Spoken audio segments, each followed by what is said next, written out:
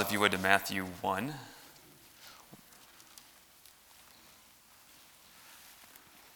Preacher, thank you for letting me teach Sunday school this morning. Looking forward to it. And we're looking at the life of Christ before his birth. We're looking at just the days, the months, the year or so leading up to the birth of Christ is kind of what we're looking at right now, and as we lead into Christmas time. So that'll be taken from two main passages. One is going to be Matthew 1. Any guesses on the other book, chapter? Luke. And then so Luke, because Luke 2 is what everybody knows. Yes, the birth of Christ. So we'll look at Luke 1 right before that. And so we'll look at that together this morning. But Matthew chapter 1 and verse 18. So looking at big news for a young couple, Mary and Joseph. My goodness, can you imagine receiving news like this? As any great announcement, any great gift always comes with a degree of responsibility. I mean, do you remember when you first found out that you were expecting, that you're going to have kids? Just the joy and then the immediate responsibility that comes over. I remember I was in a wedding. Maybe I was just married, and so a bunch of us guys were just getting married, and we were in a wedding, and one of the older guys, he was old and wise. He's in 22, 23. And he was trying to give advice to the other guy getting married. He's like, there's something weird that happens when you get married. There's something like, I can't explain it. I don't know if there's a word for it, but there's like this constant pressure, and you always have to take care of everybody. And the one guy's like, responsibility? Yeah, that's it. That's what it feels like when you get married. There's a responsibility. I think about when the news came to Mary and Joseph that Jesus was coming, and the joy and then the immediate responsibility, I think, that came right after that. And just, if you would imagine you got news of promotion, guess what? You're going to be the boss. You're going to run the company. It comes with a huge pay raise. It comes with great benefits. Huge responsibility additionally, and the reality of that sets in. So I think you can kind of see the wave of emotion go through Mary and Joseph as they get the news about this. But we're looking at Joseph first. In Matthew chapter 1 and verse 18, we'll go through these scriptures together and just pull out some truths and ask that God would teach us. Let's pray together before we read this. Dear Lord, thank you for letting us be in Sunday school. Thank you for letting us have your word. Thank you for giving us this story, the backstory. Thank you for giving us the Bible. And God, I ask that we would all be students of your word this morning, that as we come to a Sunday school hour, that you would teach, that we would not just be educated in your word, but edified through your word. Thank you, God, for loving us, and thank you for Jesus. We ask these things in his name. Amen. Matthew 1:18. Now the birth of Jesus was on this wise. When his mother Mary was espoused to Joseph, before they came together, she was found with child of the Holy Ghost. So timeline, chronology here. The birth of Jesus Christ was on this wise. His mother was espoused, so we know there's an engagement that has already taken place. Mary and Joseph know each other. They're not married yet. And before they came together, she was found with child of the Holy Ghost. Now here's the thing. Then Joseph, her husband, being a just man, not willing to make her a public example. So Joseph finds out she's expecting. Okay, so pause for a minute on that word expecting. I worked with a man named Sam Reed. He's one of the senior guys on staff at Trinity and been in ministry for decades. And he's very particular with a lot of his words. Whenever you'd say, please pray for this lady, she's expecting, he would always correct you and say she's with child. And it's something that he took very personally. And he just said, it's easier to be able to treat something like a non-human when you just say expecting or pregnant. He said, with child brings a weight with it. And isn't that the truth when you think about it? And you think about an abortion is nothing more than killing a small child when someone's with child, and how the value of life from conception. And so the Bible says that she was with child. And now at this point, question for you, I don't know how much conversation went on between Mary and Joseph at this point in the story. Others knew that they found out she was found with child of the Holy Ghost. It was clear that she was expecting. Did Mary know what was going on at this point? Yes, she did. She already had news before she saw signs of being with child. She knew what was coming. So let's go over to Luke 1 and see the news, the announcement to Mary leading up to this passage in Matthew 1, and we'll come back to Matthew 1. So Luke 1, and we will go to verse 26. It's a very, I think, simple lesson, just working through the scriptures and just being able to refamiliarize ourselves with this story. But It's a wonderful story. It's so special. Luke 1:26. And in the 6th month, the angel Gabriel was sent from God unto a city of Galilee named Nazareth, to a virgin espoused to a man whose name was Joseph of the house of David, and the virgin's name was Mary. God takes, I think, a special amount of effort to reiterate that she's a virgin. That a virgin espoused to a man, the virgin's name was Mary, the verse that we read back in Matthew before they came together. It's very clear that this was something that was divine, that this is something that was special, that God orchestrated. But you look at verse 26, in the 6th month, the angel Gabriel was sent from God unto the city of Galilee. The angel Gabriel. Now, question for you here, as we learn the Bible together, the angel Gabriel, has he appeared anywhere else in Scripture up until this point? Yes, the answer is yes. Has he appeared anywhere else in Scripture up until this point? Yes, he has. Okay, because you know the follow-up question. If you say yes, where, right? The first one's easy. The first one's in this chapter. Right before it, Zacharias.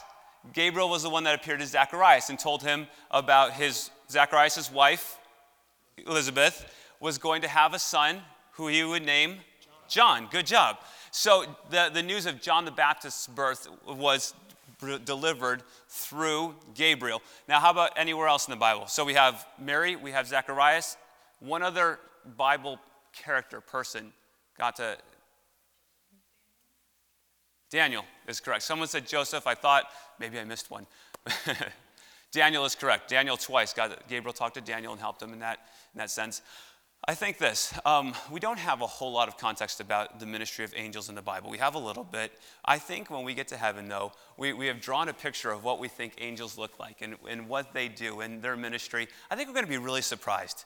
I think that a lot about the spiritual realm, about how that operates and how heaven looks and how Jesus uses angels, God uses angels. I think a lot of it's going to be a surprise to us. And I think one day we're going to be in heaven and we're going to be like, God, what is that? And he's going to say, it's a cherubim. That's not a cherubim. I saw the flannel graph. That is a misrepresentation of a cherubim. I clearly know what it looks like. But... the idea of just how God operates is still a mystery, and that's a special thing, that we are not going to be able to just logic out how God works. Even when it comes to angels, we have one angel, and he's appearing 3-4 times in the Bible, and just the way that he approached things. When Daniel saw Gabriel, he fell down, and he was afraid. When Zacharias saw Gabriel, he was afraid. The Bible says that Mary, I think it says that she was troubled. Is how the Bible puts it. And this is interesting. Let's look at it together. The angel came unto her in verse 28 and said, Hail thou that art highly favored, the Lord is with thee, blessed art thou woman. And when she saw him, she was troubled at his saying, and cast in her mind what manner of salutation this should be. I don't understand. She wasn't, I don't think her reaction at his appearance was as dramatic as the men's were, but she seemed to be more puzzled by his salutation than his appearance.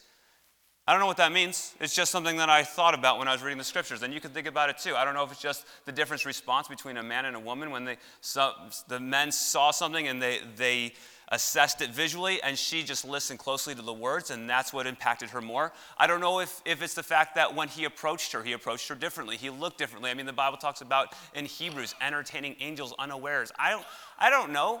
I don't, and we don't, but we can suppose and we can read and we can study, but I think just that heaven's going to be wonderful, that all the things that have been concealed, it's just going to be so fun to get up to heaven and see all of the things that God gave us glimpses.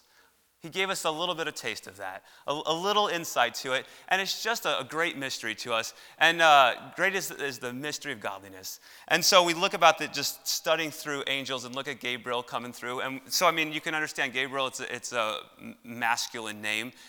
He's referred to in a masculine fashion. He appears in the Old Testament and New Testament. So you can garner some information about angels through it, but there's a lot unsaid. And it's fun to just read and try to put all the pieces of the puzzle together. Okay, we're going on then in verse 26. Let's roll back to 26 and read there a little bit. In the 6th month, the angel Gabriel was sent from God, verse 27, to a virgin espoused to a man whose name was Joseph.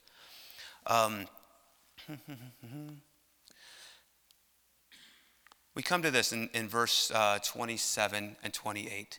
The virgin espoused to a man, verse 28, and the angel came in unto her and said, Hail thou that art highly favored, The Lord is with thee. Blessed art thou among women. And when she saw him, she was troubled at his saying, and cast in her mind what manner of salutation this should be. And the angel said unto her, Fear not, Mary, for thou hast found favor with God. The angel said unto her, Hail thou that art highly favored, the Lord is with thee. This salutation, this greeting, was this because of what Gabriel knew was to come, or because of what she had already accomplished in her life? I think it was a little bit of both. I think Gabriel comes to her and says, look, you're a special individual, and God's going to do special things through you. And I think it was an anticipation of what would happen. And she was puzzled by it.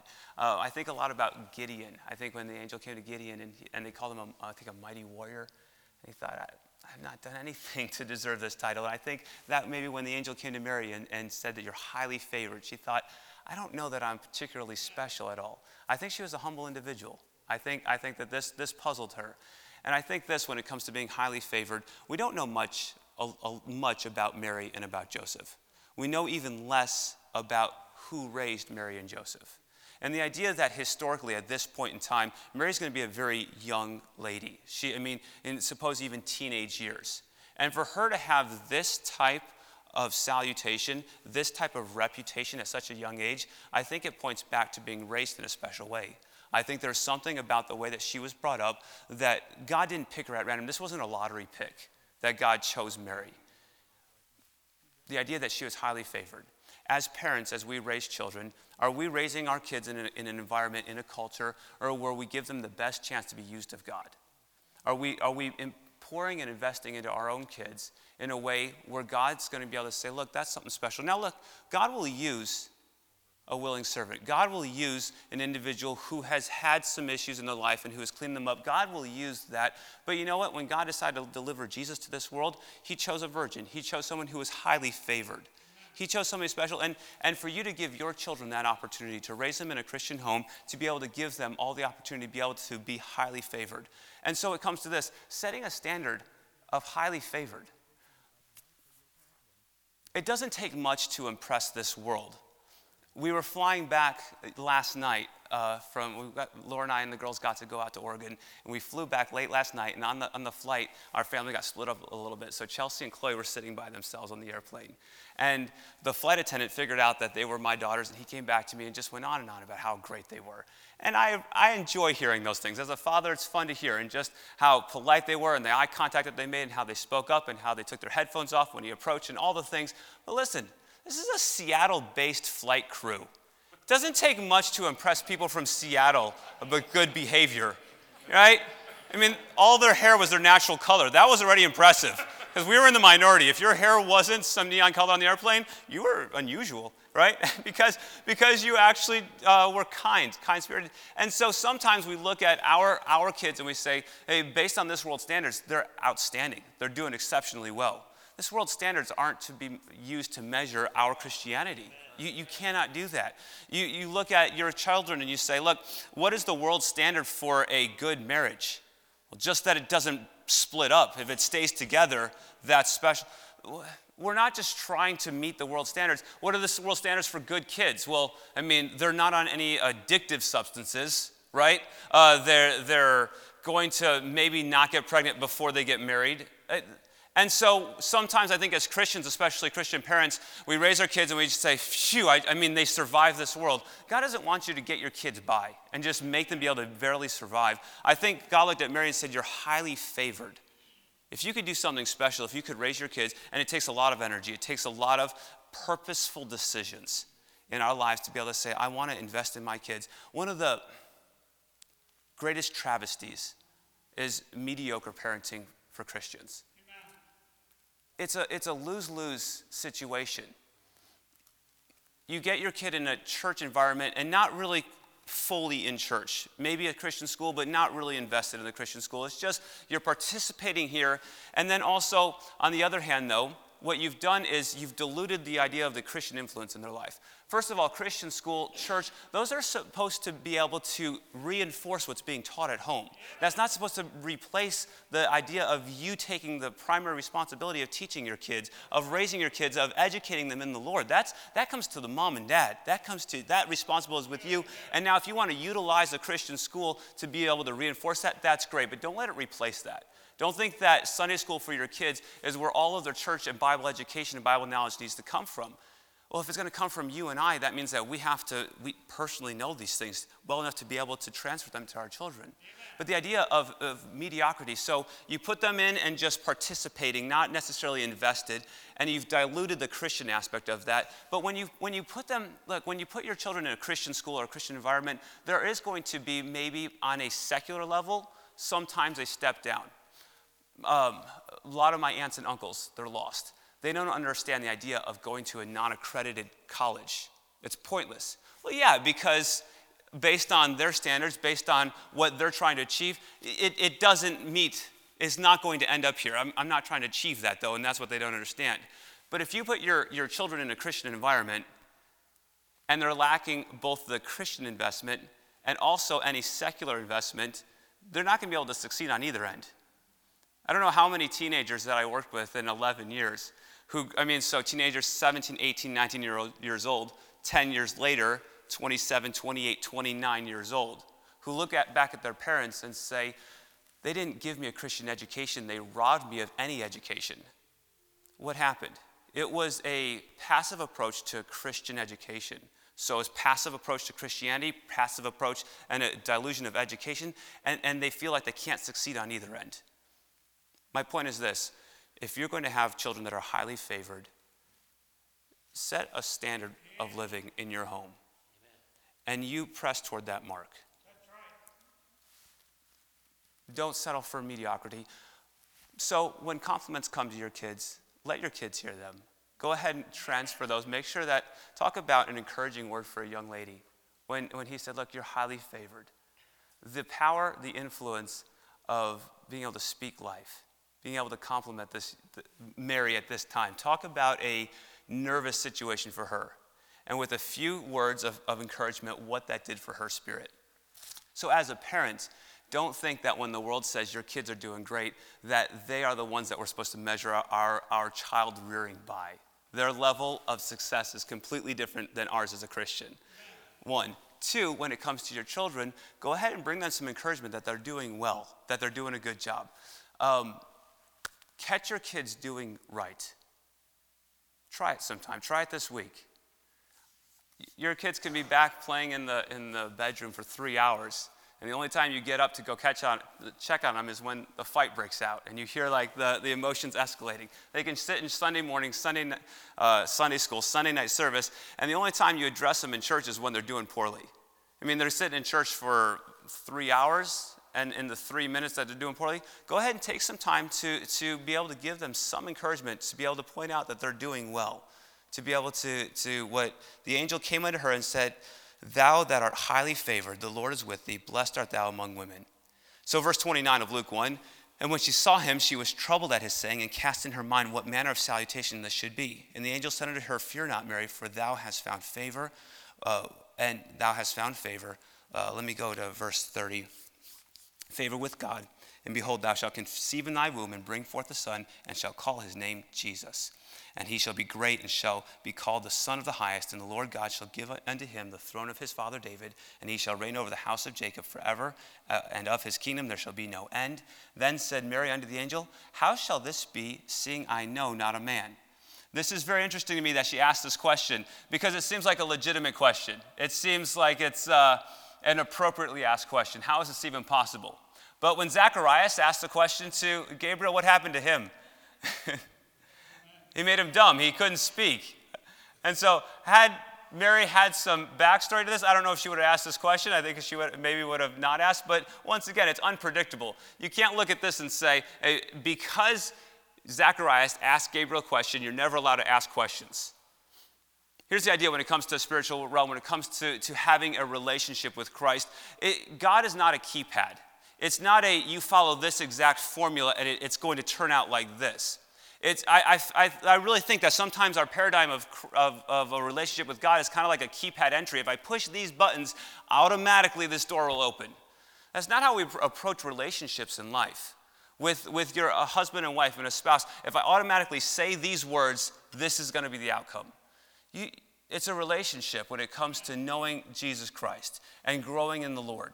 And when it comes to the things that, once again, I try to predict and say, this is what should have been the outcome. Well, God decided it wasn't going to be. God decided he was going to approach things differently. And this is not to dilute that we serve a God that never changes. This is, the Bible says there's no variableness nor shadow of turning with him. He's not going to be whimsical in this personality one day and this way the next. But the idea is it's to reinforce the fact that it's a relationship that we have with him. That Jesus isn't a formula, that Christianity and a walk with God, and as you read through the Bible, it's not just a step process. It is a relationship that we're developing with God. So he said, she asked him, how shall this be, seeing I know not a man? And the angel answered and said unto her, the Holy Ghost shall come upon thee, and the power of the highest shall overshadow thee. Therefore also that holy thing which shall be born of thee shall be called the Son of God. Once again, just under the guise of Bible study, of being able to just go through the Bible and read it and try to pull things out, I don't know about you, but I see so many parallels between Jesus being born of Mary and the idea of a new birth in Christ. She said, how is this possible? I haven't done anything to be able to bring this about. And he said, it's going to be the work of the Holy Ghost is going to do it. I mean, we think about Titus, not by works of righteousness which we have done, but according to his mercy he saved us. How is salvation even possible? Because it's definitely not anything that I've been able to do to be able to achieve this. And it's the work of the Holy Ghost. It's the conviction of the Holy Ghost, and it's Christ. I think about this passage in Romans 10, or Romans 8, and if Christ be in you, the body is dead because of sin, but the spirit is life because of righteousness. But if the spirit of him that raised up Jesus from the dead dwell in you, he that raised up Christ from the dead shall also quicken your mortal bodies by his spirit that dwelleth in you. The idea that Christ dwelling in us, the idea that Jesus Christ was going to be inside of Mary, and that it was a work of the Holy Ghost, and it wasn't any work that she did of her own. And the idea of just the miraculous birth of Christ and the miracle of salvation. And may we not lose how miraculous salvation is. The day that you got saved. If you would think back about the time that you accepted Christ as your Savior, and you would remember what that meant to you, and the significance that it means for your eternity. And you recall that every time somebody walks this aisle and gets saved, every time there's an announcement of a bus kid accepting Christ, and just that their forever has been changed. And what that means for their life here on this earth, to have a new life in Christ and to be born again, and the miracle of salvation. Once again, the idea of Mary being with child of the Holy Ghost, I can't really explain it. I can read it to you and tell you that's what happened. I don't know. And I think the same thing when I try to fully explain my salvation. I was witnessing to a guy on the airplane on the way to Oregon. There's a couple brothers sitting in front of me, Blake and Brent. And I wanted to give them a track. I talked to them. Two massive guys, just beasts of men. Like, they took up 3 seats and there's only 2 of them. And the only track I had was a little tiny one with the dry ground and the flower coming out of it that said hope. I thought, this is such a girly track for such manly men. I didn't have any other one to give him though, but I decided to just go for it anyways. So, man, I hope this goes over well. Well, it was after we had a conversation, and he turned back around and said, look, do you really believe that there can be hope? Because our father was just diagnosed with stage 4 pancreatic cancer, and we're struggling with this.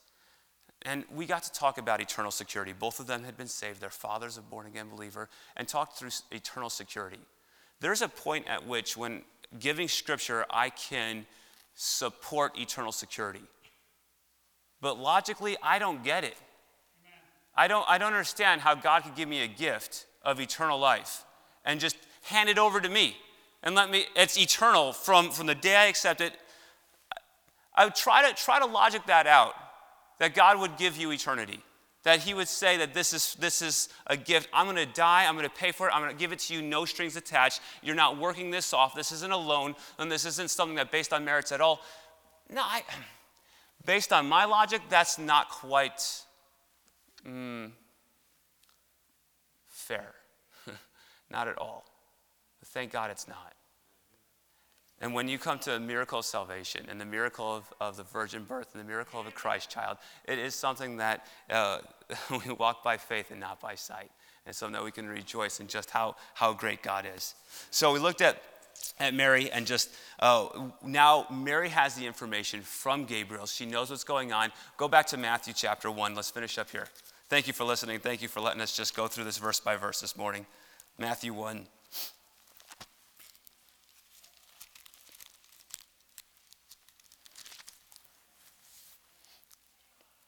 We'll go to verse 19.